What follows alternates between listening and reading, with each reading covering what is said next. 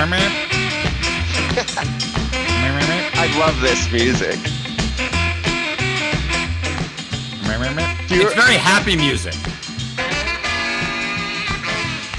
Well, it's Cinco de Mayo next week. It's the happy time of year. Tequila. Welcome, everybody, to the 54th edition of the Lightshed Podcast. I'm Brandon Ross, along with Walter Pisick and Richard S. Greenfield. Good morning, fellas. How are you? I see you're happy today, Walt, because your team fucked my team last night, trading up a Philly-Dallas trade, getting ahead of the Giants to take Devonta. So this is after Philly screwed the Giants by the final game of the season last year in the tank game. Yes, in the tank game. Then they come up and somehow pull a trade with Dallas, an intra-division trade, and snag Devonta. It actually did work out really well for the Giants for once because they got an insane trade done with ridiculous draft capital. But great. So that means so we're now a 2023 team. Like when does this help us? Seriously, when is this going to help us? We're just sacrificing another year. It seems like the receiver that the Giants did draft is flexible, fast, elusive, kind of a weapon that they don't have, and they got Galladay to be a downfield guy, but in free agency. But yeah, I mean, I don't think any Giants fans were feeling sweet about that at the time. Now, Brendan, we were talking about the draft the other day, and we had seen some news that the NFL had signed a deal with Clubhouse to start like a room to talk about the draft. Yep. There was at least an experiment. I actually, I went on Clubhouse. I didn't think about it until a little later after 10, but did you get a push notification? I did not get a push notification, but I went on and I did check it out. The weird thing is there were only like 118 people in the room, which is a little surprising considering it's the NFL. It's the NFL. It's the most popular sport in the country, and that was kind of surprising. It's possible that earlier they had a much bigger audience, so I don't know. But 118 is not sweet. Good time show. I actually did stay up very, very late last night. I had a little insomnia, and I listened to Good Time Show, and they had like 1,600. So there's still a pretty big audience. Anyway, I don't want to talk about or belabor Clubhouse again because we talk about it far too much for what it is on our podcast. Relative to so 1,000. Let's get away. Let's get into other things. For Walt. No. I want to know if Walt is able to identify what movie the music came from today. Rich and I went through this. He actually got it. No idea. And the dance. No idea. It was that Pee Wee Herman movie. Pee Wee Herman? Do you remember when he's in that biker bar and does that dance? Let's move on because we got a lot of things about collapsing ratings today. It's not just Clubhouse that's collapsing in ratings. Dude, it was an earnings week this week also. We didn't even talk about that. We'll get to that. All right. We'll get to that. Okay. We got lots of good stuff talking about. You want to start off with the Oscar? Oh my goodness. You You've put got my Lois. mother in here again. Yes, because after there's a tweet from Brandon's mother, who's very famous on Twitter now, with her comments, but she's commenting on a Morning Brew tweet that's talking about Oscars viewerships through the years. And as you might guess, 2021 was a disaster at 9.8 million, down from 23.6 last year and 43.7 the year before. 43.7. This is the chart, if you're listening and not watching, is the steady decline in Oscar viewership from 2014 at 43.7 million. And it was kind of losing like 3-ish million a year or so. And 3 to 6, and then this year obviously gap down. COVID's clearly a part of it, but the Oscars are stale. No one really gives a shit about them anymore, COVID or no COVID, it seems like. And I don't know. And then there's my mom who says it's the worst show ever. With was she trolling Rich here? Because this was a tweet at Rich saying the worst show ever, as opposed to the worst show? Because Rich, as we all know, can't spell. It's more of a grammar. I have pronunciation more than spelling issues, but it's okay. Dude, you're kidding. Make fun of both. You're kidding about spelling. It's spelling and grammar issues. Should we get Mark on here? No, so we could talk about what it's like to edit a Rich Greenfield piece. So we do have big news, though. We have big news this week, which is Brandon's coming to New York City for the entire week. I am coming. This is going to be my first full week in NYC in a while, and it's because I don't know. I've been coming every weekend recently, and it's really fucking fun. Nice. New York's back.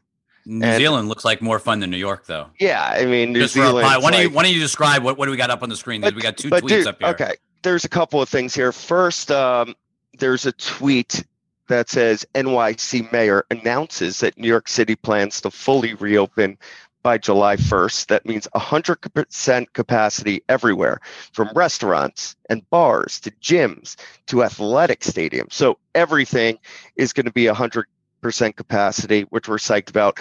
Of course, this was from de Blasio, and Cuomo immediately came out after and was like, oh yeah, it should be happening way sooner than that. He's right. I think I agree with him. Give it, like, if you're vaccinated, like, come on. But I do think that if he said it should happen immediately, Cuomo would have said it should happen in October. Maybe, but it should happen immediately is the bottom line. But what's interesting about this second tweet, which shows all these people in New Zealand as if like this is not happening here. Wasn't there like a big fight between like some influencer or someone that it was a packed audience there as well? Tom Brady was in the audience not wearing a mask. So it's not like New Zealand is the only place where people are packing together. Maybe not at that scale, but like they don't have COVID though. Wasn't there like a yeah, I mean, but wasn't there like I think it was the Luke. It was a fight, right? It was. That Mark Kelly, I'm sure, was watching. Wasn't it the Triller fight? Wasn't it the Triller fight? I don't know what it was, but it was not like there wasn't people UFC, packed into that stadium. UFC or UFC in Jacksonville, wasn't it? Yeah. Okay, so I mean, it's not like it's just Australia or wherever that was. Mark is very he said, "Yup, UFC 261." And people booed Chris Paul or Jake Paul or one of those Pauls. Jake Paul's fighting. Chris Paul's the point guard. Jake Paul's fighting Mayweather, I think.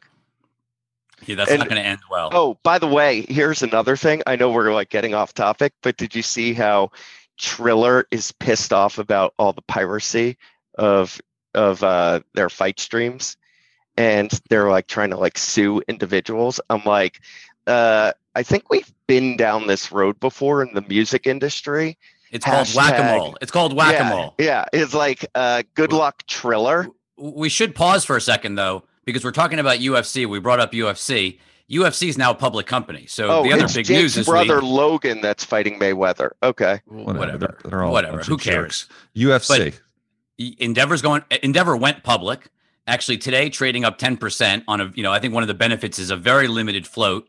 But Ari Emanuel, many people think of Ari Gold, but Ari Emanuel, public company Endeavor, a long time coming. They tried this 2 years ago, and they actually got it done. And so now we have the first ever publicly traded talent agency combined with a whole ownership, or shortly to be full ownership of UFC. So, Brendan, you've got another live entertainment company to cover. Lucky me. Another company with no metrics attached to it, like literally no KPIs. I mean, luckily we've built this model out in the past, and the UFC stuff you can do a pretty decent job on, because it's mostly, I mean, think about this business, compare that side of the business to WWE, where it's contracted TV rights. Now WWE has the same thing, contracted pay-per-views and a live business.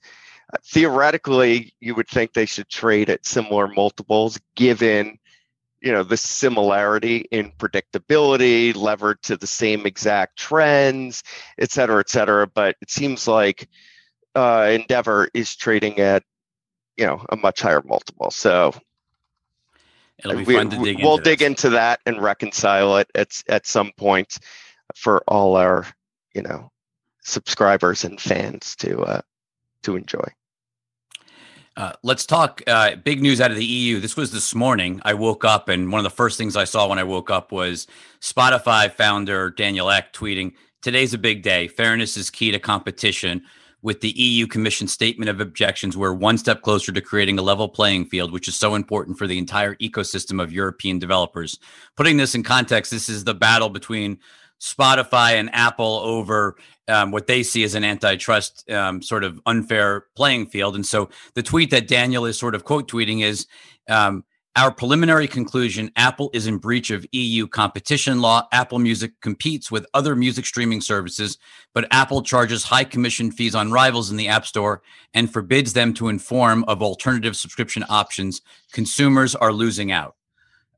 So obviously this is, I would assume this is, going to be perceived as negative for Apple. I don't know if this is game changer, obviously, but certainly anything that gives Spotify the ability to bring down that 30% fee that they pay for their access for their app versus Apple, which doesn't pay a fee, I presume is going to be viewed positively for Spotify.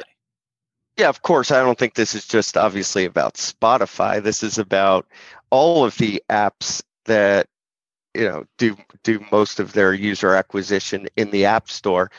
No, but this is different because this is no, but this is different because this is saying that there is a direct competitor to Spotify that Apple owns. So this is a vertical integration point against competitors. True. No, Apple's not in Epic's business. This is a different. No. You're right. That's what I'm getting at. There is some interesting corollary to what's happening in the Epic trial, though, because it came out this week that Fortnite will not put itself on Microsoft xCloud because even though they're the most consumer-friendly company, because they think xCloud is competitive to their PC ambitions. So, I think everybody does what's convenient for their narrative and strategy. The funny thing about all of this, which is Spotify's crushing Apple. So despite with this supposedly unfair playing field, Spotify is the dominant streaming music company. So it clearly isn't hurting Spotify. I guess that's where I struggle in this battle, is that Spotify's crushing it. Apple Music is sort of like, I think of Apple Music as sort of for old people. Like who uses Apple Music? I think they have 30 or 40% share. Yeah. So a lot of people, and I'm sure that the demo is certainly not just old people. So I think that's going a little overboard. It's not like they're a tiny player in the audio market. Their share is pretty sizable still. A lot of people do, and it obviously depends country by country, and that probably maps similarly to the iOS versus Android share. I just look at Apple services revenue accelerated for the third consecutive quarter. It was the highest growth rate they've put up since 2015. The number of paid subscriptions accelerated. They used to be adding 35 million per quarter. They added 40 million in this quarter. And, I've talked about how I'm using Fitness, which is not necessarily the best app, and wrapping people into that. I can't remember the name of it, but they're wrap subscriptions of which music is a primary component. Apple One, of which music is a primary component of it. So I think before we throw Apple on the trash heap, we have to recognize that it's a company that is about to embark on a path to a $3 trillion market cap. It grew its revenue at 55%. Their installed base is a fucking ridiculous amount, but we're saying like only old people use Apple Music. Come on now. All right, we beat on. Hold on. No. First of all, let's get to theme. Like, this is a good chance because I don't think we're supposed to talk about earnings this week, but this Apple example, like those stats you just threw out about Apple, also reminds me. I think the theme this week was the big keep getting bigger. Look at Apple's print, look at Amazon's print, look at Facebook's print, look at Google's print, which I think actually was last week.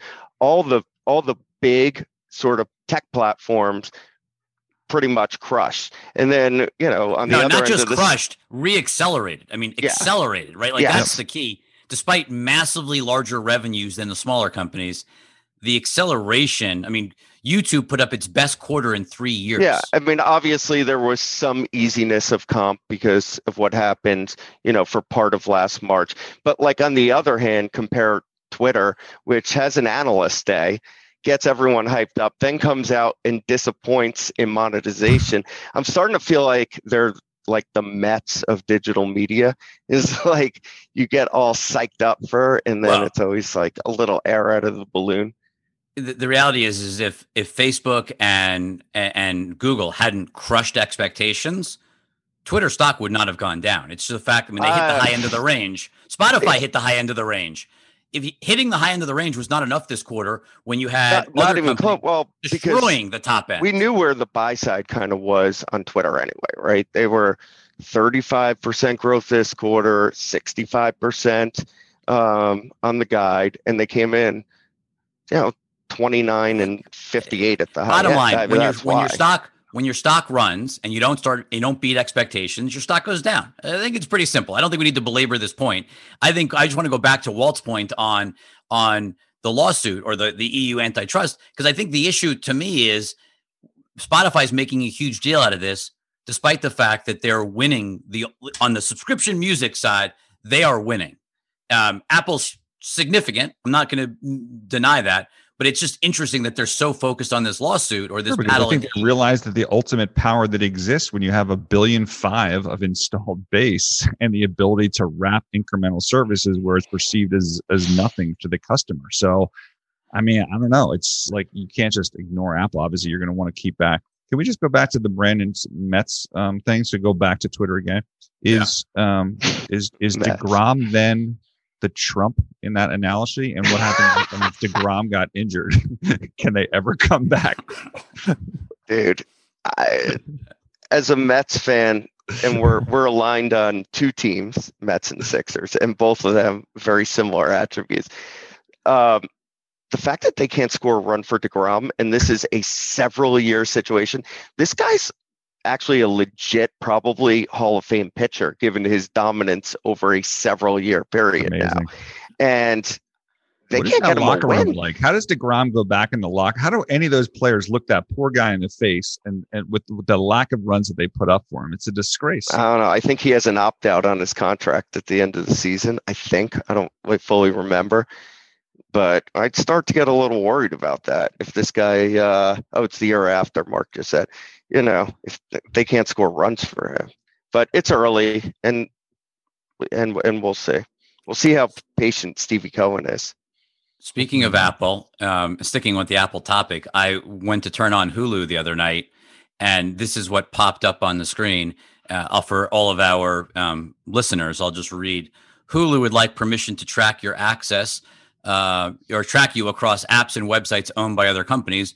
We will use this data to provide personalized product, services, and advertising experiences in accordance with our privacy policy. Ask app not to track or allow tracking. So this is sort of the IDFA app track transparency that Apple's rolling out as part of 14.5, the update that everyone's been so worried about. What's so interesting is it's actually you're starting to finally see it, and not just see it on iOS or on mobile devices, but seeing it on Apple TV as well. But on the flip side, what's been interesting this whole week is executive after executive. Mark Zuckerberg, we heard it from Evan Spiegel last week. We heard from Jack Dorsey this week. Everyone's sort of just downplaying it as like, yeah, it's, we've built tools around it. We'll figure it out. It'll be okay. A little bit of pressure, but not really a big deal. So they made this huge stink about this over the last, 9 months.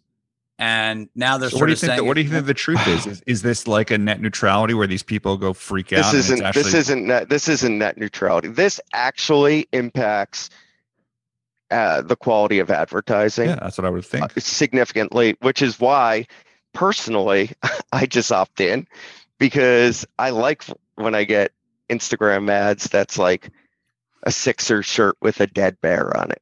But a typical opt-in, just a generic opt-in for anything, I think is like 30%, maybe 15%. I mean, I think that's just typical. Most people are just like, in terms of opt-in. But who is saying that? So Brandon, is your argument that they're full of shit, that in fact this is much bigger than it's more impactful? Correct. It definitely changes the ability to do certain types of advertising and to have more targeted advertising, which is the advantage of digital over. So why do you think they're downplaying it, Rich? Over linear? I mean, if you have a lot of first-party data, then it's a whole other thing. I think they've built enough workarounds to get, not all the way there, but pretty close. Okay. 2, I think the reason they were most pissed off before is less about this, more about it took a lot of engineering, a lot of energy, a lot of client education, the amount of time and energy that Apple has forced them to invest. Time, energy, and money. Yep. I think that's why they're upset. I think that's why Facebook, more than anything else, like this is not the topic they wanted to devote energy to. And they had to put a lot of effort into education and engineering on this to make this work and to get around to solve for this. Yep. And look, it will hurt revenues. Like there is definitely a revenue loss. Is it catastrophic? No, but it definitely is not a positive. But I just think it's funny how they've all downplayed it after playing it up and getting everyone sort of feared about it. Well, again, it goes back to serving everybody's like purpose and narrative, right? At the time, they were trying to get the government to step in and make a case against Apple. And now they're like, oh, investors, don't worry. Oh, but that's why I brought up net neutrality, because if you remember when Etsy was going public in their risk section, they said, oh, if net neutrality was taken away, this was going to blow up our business model because people, I mean... Can we pull that out one of the days? We should actually put it up on the screen. Net neutrality and this is way more impactful than net neutrality. This actually matters. People were sleeping outside of Tom Wheeler's house, I believe, because of that. So they blocked his little Mini Cooper. I'm not sure anyone's been sleeping outside because of IDFA, Brandon, but yes, okay. I hear you. Okay, but there's a difference. Who were the people who were sleeping outside? The people that were triggered by the nonsense that was getting pushed by some sides of the media. Yeah, and this media. Is right. Like there was a narrative about freedom of the internet. A consumer narrative. A consumer narrative where this is the other side a of B2B issue. Well, it's the other side of the consumer narrative. The true consumer narrative is in support of Apple. You got it. The people that would be blocking Chairman Wheeler or former Chairman Wheeler would be, in fact, the ones that are supporting Apple in this role. The part that sucks about comparison. The part that sucks about this is like everybody hates ads that are bad, and the end result is all this is going to do is make ads worse. Look, nobody wants ads that are like TV. Everyone wants ads that are more relevant. So, like the whole thing. I get the privacy I love element. the Instagram ads I get. I know. I interact with them more than the crappy pictures that my friends are posting. So this week is big. We should have had this sort of a battle as our theme music or something. We should have done that because I feel like everything we're talking about is sort of battles between companies and big companies. We've got the deadline story from yesterday, actually from early this morning, because it actually happened early this morning. It was talked about yesterday. Roku removes YouTube TV from platform in distribution fight, telling big tech rival to stop anti-competitive practices. So if you have, like I have Roku and I have my YouTube TV, it's still going to work. I can still use it. If I delete the app, I cannot reinstall it. It is gone from the Roku App Store as of this morning. What about updating? That's actually a really good question. I don't know about updating. I suspect if it's gone from the App Store, it probably won't, but I don't know. I mean, there have been headlines that have been coming out as we started the podcast of Google saying they never asked for this. This is a crazy thing by Roku. But I mean, this is normal, I would assume, banter back and forth, right? That always occurs. I never said that. Look, Roku not having YouTube TV with their 3 million subscribers, and let's say at best 1/3 of them are on Roku. Even 40%, let's just say. I don't think that's true. But let's just say that's true. This is wholly irrelevant. It's clearly not a backbreaker. but it's what about YouTube bigger picture. And like what happens with YouTube? And I mean, if Google was like, hey, we're not going to let you carry YouTube anymore, then Roku's fucked, straight up fucked. It's over. Like right. This gets back to who has the leverage, right? Look, I don't know how that contract is worded. Yep. We already know that YouTube does not share ad revenue from YouTube with Roku. They're one of the few apps that doesn't, because they've had so much power to say, hey, if you don't want to have YouTube, don't have YouTube. But like, if you want YouTube, like this is the deal. We're not giving you a cut of ad revenue. So who has the leverage? That's what it comes down to. Look, and it's like one of these bundling things, like on affiliate or retrans deals. It's like if you had CBS and I don't know, the CBS Sports Network, whatever it was back in the day, and they were not coterminous deals, and this sports network came up, okay, they're never carrying it until the CBS deal comes up. The problem is if they flex that leverage, as you suggest, then that's obviously going to raise the eyebrows of politicians, regulators, yada yada. But do you think Roku wants that to happen? Challenge. Maybe that's the goal here, right? Maybe that's the goal, because you're right. Like they should basically just roll over and do what Google tells them to do. But maybe that's the issue. Well, the interesting subtext here. Maybe they were told. I'm sorry to interrupt, Rich, but sometimes regulators do and politicians do go out to companies and say like, "Hey, it's probably not a bad thing for you to kind of give us an excuse at this moment because we're ready to do stuff." I mean, who knows? The danger, though, is Roku really is a gatekeeper, as you've seen with HBO Max and Peacock, and you wonder if you start getting into a regulatory or legal battle. From a market share perspective, and this is all, and Walt's the expert on this, I think, how do you define the market and market share? From a connected TV market share perspective, there's plenty of choices. Roku isn't, an all-out gatekeeper. When it comes to, UGC video, YouTube is. Well, what's their share? What's Roku's share? Roku's got 40% market share. Okay, so imagine Verizon like doing stuff in the wireless market. Right. Imagine Verizon saying you can't access Netflix anymore. Right. It's big enough. We're going to start our own service and you can't have Netflix. You could, Brandon, you could argue there's 15 different alternatives, but it's really more of a market share argument that ends up being the issue, right? That's the danger. So, Rich, ironically, does this mean that Roku users will now be using more HBO Max? No, after all of this? I honestly think or the this Roku channel. But there's plenty of consumer. I mean, on the VMVPD side, there's plenty of other consumer choices, right? I will just say, if you have YouTube TV and you have not bought the new Chromecast, you're an idiot.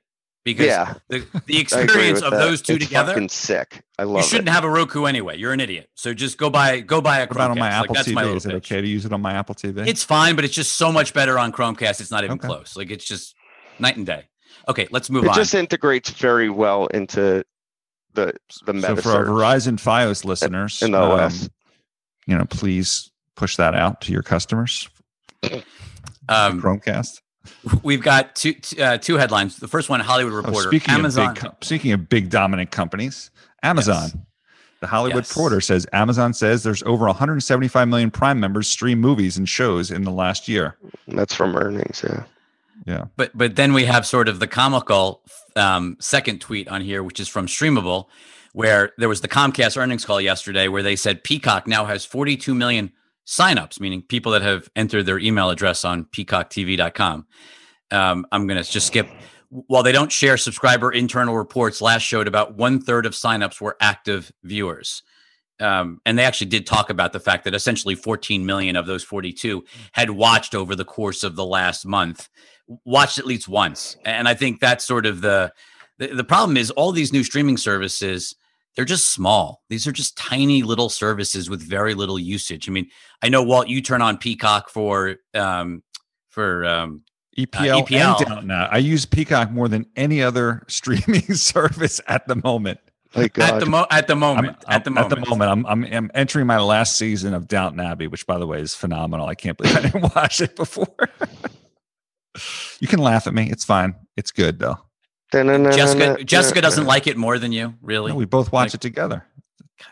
I got so bored of it after the first few seasons. I loved the first few, and I just got bored. Appreciate the English. You don't, And I know you're a big English person overall. You soccer, I got it. What do they call lovely craft gin? Not a Francophile is France. But here's the crazy stat. But I just want to talk about Peacock for a second. The crazy thing about Peacock, they've got 14 million users that touch it once in a month. There's over 20 million people that get Peacock for free, and a lot of them are not using it. There's a totally free service where just like Tubi and Pluto TV that you don't have to pay anything, and they still only have 14 million people using Peacock. It's just sort of shocking that like free service. I mean, they were talking about the fact that they had gotten to 1 billion hours of viewership in the first year. Just to put that in context, YouTube does 1 billion hours a day, probably more than people say it's actually getting closer to $2 billion a day, 2 billion hours a day. So it's just like there is no usage of Peacock. And I think that's the big problem that no one's talking enough about. Just no original content that's attracting people to the different. Actually, it's serendipity, meaning when you go on to Netflix, you're going on because there'll always sort of be something new to watch tonight. Mm-hmm. When you're going to Peacock, you're going on to watch EPL. You're going on to watch WrestleMania. You're not just turning it on and surfing for something to watch. They don't have that sort of like they haven't built into the public's mind that there's enough stuff where they should be coming back to find something new every day. It's very much It's like they don't have Disney. An expansive amount of content and a recommendation engine to go along with it, which comes down to the advantage of Netflix scale. Last night, I went in bedroom after the draft, and I'm like, "What are you watching, Jesse?" And she's watching some, I don't know, like Russian or something show. And I'm like, "You're watching another." Foreign language show on Netflix, because she was watching a Turkish one the other day. She's like, "That's what Netflix is. It's all shows from other countries." And it's like, okay, that's what it is to you. There's something for everyone, kind of on Netflix. Serendipity. I think there's that serendipity of finding something new every day. Yeah, she wasn't looking for whatever she was watching. Just finding something. The other services, even Disney. I went on to watch WandaVision once a week. Or I actually binged it towards the end, but most people went on once a week to watch WandaVision. That's all they watched.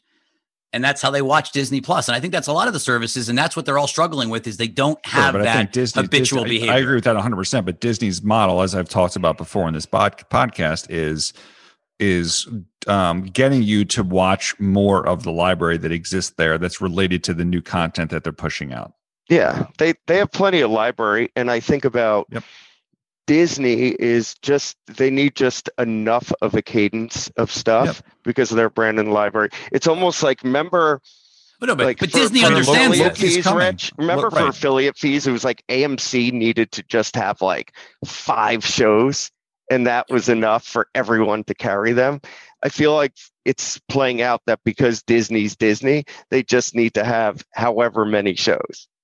Well, at $5.99. Yeah. And by the way, the reality is that they don't have to be great. That's a whole other thing. I don't think Winter Soldier, WandaVision was much better than Winter Soldier. Winter Soldier doesn't have to be great, but if it keeps you in the ecosystem of those worlds that they continue to develop, and I don't know, what was the cost? Do they release the cost of Winter Soldier versus WandaVision? Like that wasn't cheap. They're expensive. Well, forget that theory that I just was trying to push. Expensive, not cheap. Okay, guys, you got to do better than that. Then, I mean, especially that last episode. Come on, let's go. Let's get some humor. Walt, we got Grinch. We have. You want to tee this up? This is Charles Ergen on his earnings call, talking about T-Mobile. Should I play it? Yes, please. Here we go. And that's just not the T-Mobile that I've seen before. And it's they become the Grinch, right? So we've seen the story before, right? The Grinch went and stole all the kids' toys, right? And they're stealing everybody's phone out of their hands. It doesn't work anymore. And it was because the Grinch's heart was too small. He had a tiny heart. And so the uncarriers become the uncaring carrier. And that's a shame. Now, the positive is that the Grinch at the end decided to get the toys back, and his heart grew 3 times the size. Look, that's amazing. First of all, that's amazing. It's a beautiful performance by Charlie Ergen on his earnings call, and he's talking about a dispute that they're having with T-Mobile that we don't need to get into, but it was very entertaining. I think at the end, Dish will be victorious in that, either through regulatory expression or not. They'll force T-Mobile to push it off. The bigger thing, though, on that call, though, Rich had we talked about Dish last week on the run up on the Amazon announcement. Again, another run up on the earnings call as people got more meat on the bones of the Amazon relationship. The question I think a lot of investors that weren't involved in Dish got wrong is they all assume that the bulls, the people that own the stock, were expecting Amazon to come in with a big check. And it's not about the big check. It's about the story to underwrite the build out, to underwrite the build out, and to go after, or for Amazon to sell a consumer wireless service where you get a free wireless service with Amazon Prime.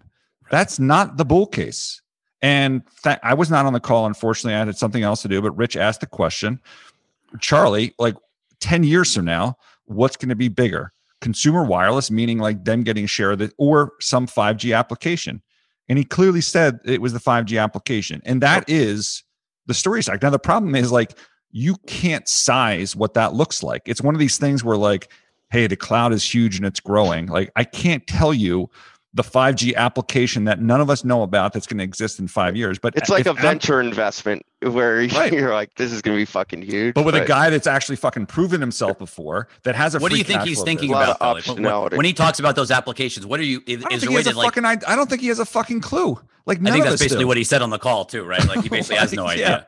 I mean, he basically said mobile's everything. I don't know. I'm not smart enough, but mobile's everything, and we're going to play mobile. I've been searching for this kind of 5-10 year thing, like create this fictional 5G market that's X, Y, and Z, and then hockey stick it backwards. Like, you can't do it, and no one has done it. It's just kind of build it and they will come. And the reality is, like, if it works, if Amazon ends up being his biggest customer, then the wireless industry becomes what happened to landline telephone. It's just another application on a service that just doesn't have overall that much value because you've built. So it's a race to the bottom, right? It becomes a race to the bottom on price or margins. It's a huge if, though, right? There's a lot. We're talking about a market that no one has sized realistically. But yeah, if the dream truly happens, that's not good for traditional consumer wireless, which is a fucking 50% plus margin business on huge revenue. Like, there's a lot of margin for those operators to give up, if this thing kind of takes off. So we'll see. Let's shift gears to, why don't you read this, Brendan, the NHL? Sure. Sports Business Journal, always good for the sports tweets. Turner Sports picked up the remaining NHL media rights package as part of a deal worth up to $225 million per year. The agreement, combined with ESPN's new deal, pushes the league's rights fees haul to an average of $625 million per year, which, as we've discussed, is more than we thought it was going to wind up at. So kudos to the NHL for splitting up the rights and getting a good deal overall. But what's most interesting about this to me is that, first of all, Turner took it. But more interesting than that is that they plan to put some of these rights on HBO Max. I'm really excited about having random NHL games on HBO Max. That sounds awesome. Well, I think hold on for a second. NBC owns EPL rights, and I have to fucking jump in between 3 different apps. So I mean, and NBC WWE deal, right? I think that I agree with you, but still, strong, passionate audience for the NHL. Not huge. Local though is more powerful than national. If this was local, hockey fans are hockey fans. Hockey fans are probably not, some are, but probably not your highbrow HBO viewer. And like we said with Peacock and WWE, bringing in those passionate niches add up. Let me support Rich on this one. I'm not a hockey fan. So please, of our listeners that are hockey fans, reach out to us. But how many Rangers fans watch a national game during the course of a season before a non-Ranger national game? Yeah, a non-Ranger national game, because for football or for EPL, every week I will watch a non-Eagle. When the Eagles play, I'll watch them. But when the Eagles aren't playing, I will watch it on football. Football is different. I think the best analogy. Football is totally different. Let me ask you a question in basketball. Do you ever watch I guess even in basketball, I do watch non-Sixers games. That's true. There's good matchups. And I watch other hockey games also. Right. So what about baseball? There's no chance anyone watches a national game. I do. I do, and I'll tell you why. Right? Because I've been playing in No, I've been playing in this like fantasy keeper league for 15 years, and I'm always trying to like see what my players are doing. So I'll watch like the MLB Network, and get a flavor of what's going on. But I'm kind of a horse of a different color, I think. This explains the insomnia because baseball, it takes me about, a half an inning. It doesn't explain it. It makes the insomnia that much more impressive that I watch that crap. And can we just go back to the Mets for 1 second here? Well, The fact that the Mets Rich, this is important. The fact that the Mets can't score for DeGrom, I think is actually going to jack the ratings up. People are going to fucking watch every time DeGrom pitches to see, can the Mets muster up a fucking run? Wait. Hold on that for one slide, because we're going to come back to that in 1 second. But, I just think doing the NHL is also interesting because obviously if you're going to put NHL games, they're going to have to be ad supported. You wouldn't do that ad free. You'd put the ads because it's obviously, that's just, I assume that's what they're going to do. Of course. So I think is the push into sports directly tied to what we have up on the screen, which is Alex Sherman, who said Scoop earlier this week, Warner Media plans to charge $9.99 per month for ad supported HBO Max. We knew ad supported was coming for a long time. We just didn't know the $9.99. All we didn't know was the $9.99. $10 and ads. It's a $6. It's a $6 discount, which is consistent with the discount to Hulu. $10 is a lot. Like Hulu's ARPU, ad ARPU is what, Rich? It's like $12. $10. Okay, it is $10. But this isn't going to be that because none of the HBO programming is going to have ads. Right. So no matter keep what. that in mind. The stuff that you probably care the most about on this service isn't going to have ads. So what will have ads? HBO Max originals. Okay. Which I can't name any, but there are some. No, there was the one with the like flight attendant. What about movies? Yeah, that's right. That's right. Will they break up Wonder Woman and put it in the movies? Oh my goodness! I think maybe deep Turner? catalog movies. No. Maybe deep catalog. Oh I don't think new movies. Oh my god! I'll tell you what, Justice League could use some commercials. It does feel expensive, long. But Rich makes a good point that the key programming won't have commercials anyway. There could be pre-roll and shit like that. My fear is, I think Hulu gets watched less than it otherwise would because you have a whole bunch of people on the ad-supported service, and ads make you watch less television, and so. Bottom line, I don't think it matters. I mean, like Hulu gets more out of their ad subs, right, than their subscription subs, don't they? They do, but if you end up with less overall viewership and you're trying to win time spent, my guess is it's not a good long-term decision. The flip side of this is someone comes in at $10 ad supported. There's not enough content that it's actually ad supported. They stay at 10 and you miss out on $5. Like with me with Peacock, when I started watching Downton or whatever else, I upgraded because the ads were fucking driving me crazy. So there's also lost revenue by even offering a lower tier, especially to your point, if the content you're going in for is not going to have ads anyway. I think if the content's unless good enough, they think like Hulu, they could generate a higher ARPU on ads versus subscription one day. True. And Netflix has 70 million subscribers, and having an ad-free option is not stopping them from growing. Don't they have Xandr, Rich? And they increase price. I don't get it. I think it's just a mistake, is my gut. Let's go back to the Mets because this is going to be relevant. Brandon, why don't you read this? Because this could be big news. This is Sportico exclusive. The former owners of the New York Mets are exploring a sale of SNY, the team's regional sports network. This should come at no surprise that the Wilpons don't want to own SNY anymore, considering they don't own the team anymore. But it brings up a couple of interesting things vis-a-vis MSG, actually. Because MSG Entertainment obviously just brought in MSG Network. And as part of that deal on the conference call, they were like, oh, we could do both. We could do more M&A, and also that this didn't preclude them from selling MSG. And it seems to me that a much tighter alignment among the New York RSNs would be beneficial in a lot of ways. One, a lot of market power.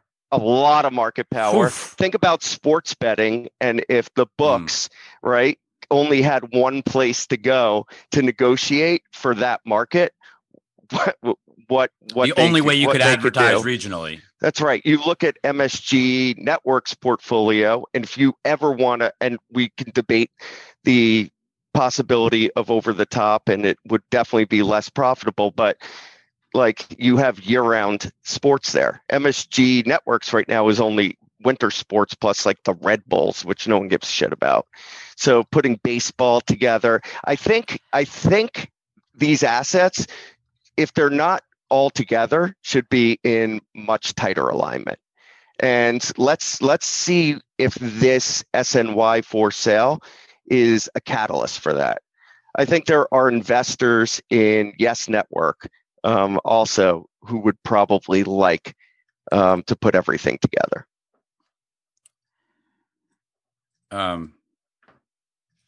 I think it would be brilliant, honestly. Like, I just think it's like one of those things. Here's the like question. It's made so much sense for so long. The only problem is if MSG Entertainment, right, who bought networks, and that was like a very controversial deal, went and bought SNY.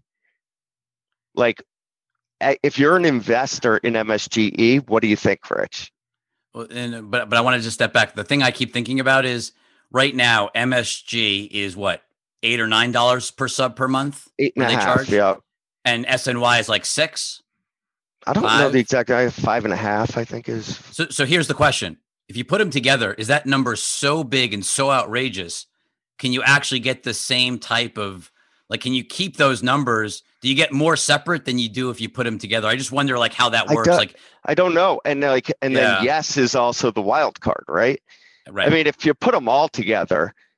Dude, it's just you're paying $23 for New York sports or $24 for New York sports. It's insane. It's just insane. There's not enough. There's like fractional viewership. But there's also, from an MSG Networks perspective, there's a huge unlock because they don't have any real, a little bit, but barely any. They have Fubo, VMVPD carriage. So is that a way? You got Fubo in somehow for them to back into VMVPD carriage? There's obviously a lot of synergies. I don't know. It's an interesting debate. Yeah. I don't have like a full opinion on it yet, but even if there's not M&A, these assets should be much, much more tightly aligned if possible. So by the way, do you remember that song, Go New York, Go New York, Go? Yeah, Go New York, Go New York. Of course. Produced by Jesse Itzler. So this book that I'm reading, I didn't realize this, but Jesse Itzler also produced On the Good Ship Galleon, that very famous song that was played at the big party back in the day. This is the second time you brought up Galleon today, actually. Okay. Really? AMC Theaters. It's a good book. It's a good book. AMC Theaters. AMC Theaters this week is doing a at the market sale of shares, about 43 million shares or something. But forget that.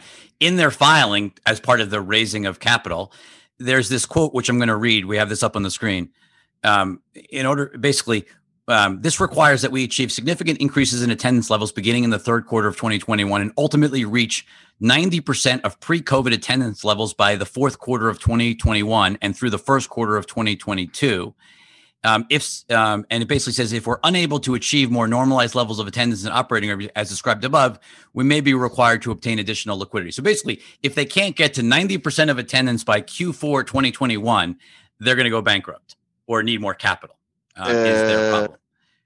And they've already said they're not going to sell more shares after this, what they're doing now. They're not going to raise them. They pulled it off of their annual meeting. So it's going to be very interesting.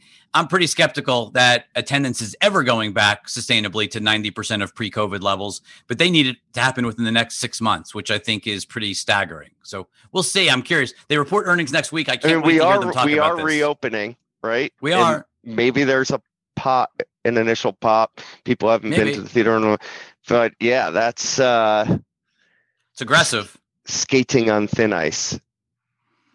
We'll see. I mean, we'll see whether theaters are fully open and what that looks like, and just what people's comfort with being in theaters at that level, packed body to body. We'll see. It's just going to be interesting to watch.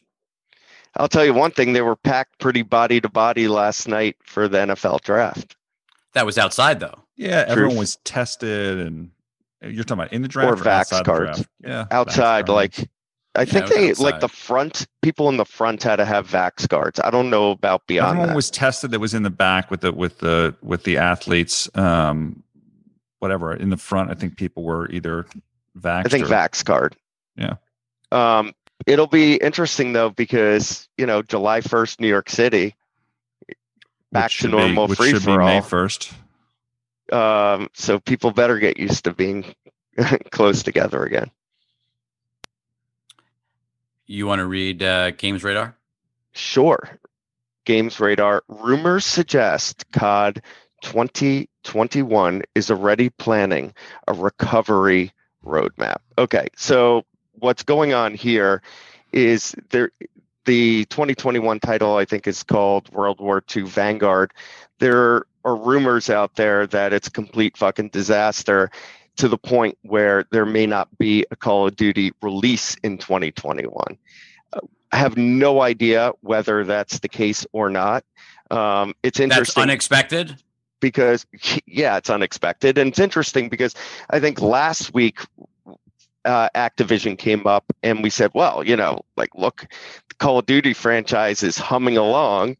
They have mobile humming and Warzone humming, and the upfront sales have been amazing. And now it looks like they hit a creative speed bump. If there is a speed bump, we could say one thing. At least they have a situation where they have Warzone, right? And they have mobile, and they're really monetizing anyway. And I think that for, Modern Warfare 2, whatever it may be, there's probably other games, a bunch of content that they could put into those things and figure it out that way. But it would not be a good outcome. That's, even if it's not like good. 15 million units in this year, at $42 each, whatever margin, 30% margin, it's not good. Starlink, SpaceX. Yeah, this is just a quick update. On Tuesday, the FCC officially approved this modification. What does this mean? This was like the battle that we've talked about between Elon Musk's Starlink project versus Amazon and Dish and MSD Capital and others. This is a big win for them. It means that they can launch these satellites at a lower elevation, and they're going to start doing that as early as next week. So that helps the performance of these satellites. There's still another hurdle that they need to achieve. There's another whole FCC process, so this thing's not completely dead. But the way I see this is like if the FCC is willing to say, hey, Elon, you can start firing up these satellites at this lower elevation, I think that they're going to do another process in a couple of months that's going to say, oh, by the way, those satellites that are low, you now can't use them the way you wanted to use them because we want to make this spectrum available for Dish and someone else. That seems unlikely, but not impossible. So that's a pretty good win for Elon after a win the prior week in getting a government funding for, some moon project with NASA. So we've got a couple of fun tweets to end on. Walt, I want you to read this one because this is your area of expertise. Is this a surprise tweet? No. Oh, Daniel Eck. Oh, perfect. I love this. Daniel Eck, who's as people know, the top cheese at Spotify. As a kid growing up, I've cheered for Arsenal as long as I can remember. If KSE would like to sell Arsenal, that's Kroenke, I'd be happy to know, happy to throw my hat in the ring. This was happening during this whole kind of back and forth from the Super League. I think, by the way, subsequent to that, they've said, no, we have no interest in selling. I think the Glazers have talked about perhaps selling. But yeah, I mean, there's obviously a big movement for the Arsenal fan base for the Kroenkes to sell. Not only because they were willing to embrace the Super League, which is kind of anti-fan, because they haven't invested in the team and gotten the players that they need to excel at the top of the Premier League, which is what it just seems wants. Also interesting to see also the pushback against American owners or U.S. owners of these teams, and does that gain traction?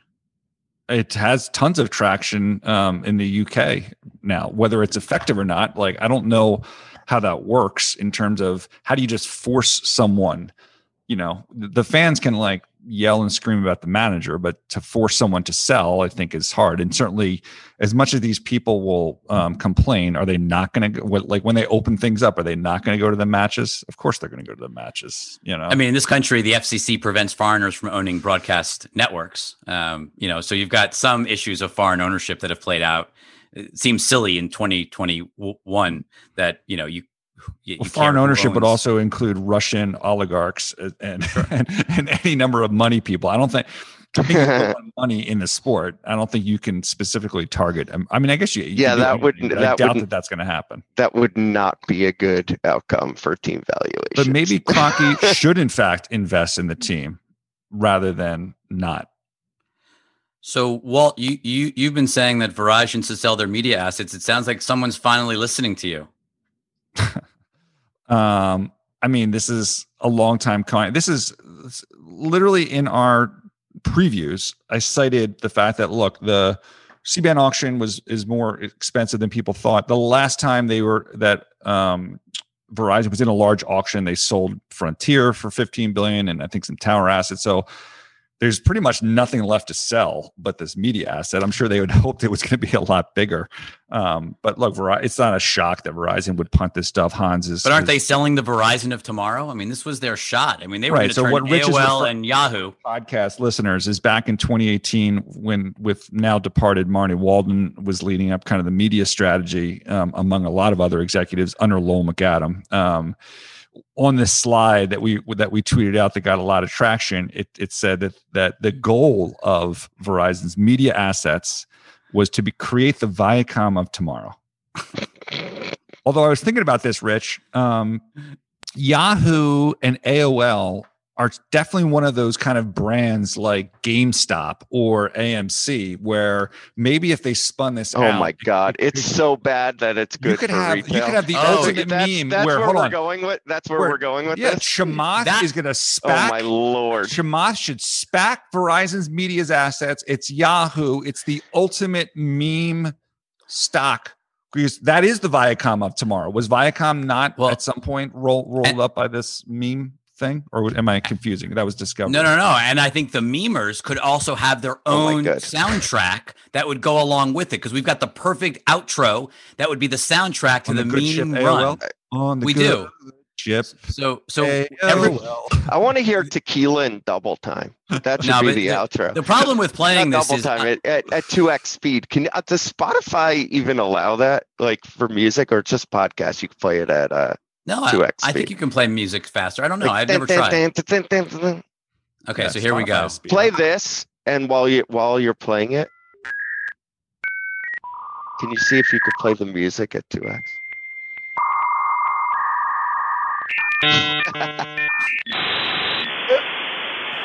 God, I remember this every day. Every day, this is what we did. AOL dial. Wall Street Bets would love an AOL stock. You've got mail. No double time? God. Okay. It's not possible. Have a great weekend, everyone. That's episode 54. Thanks for listening. The good ship.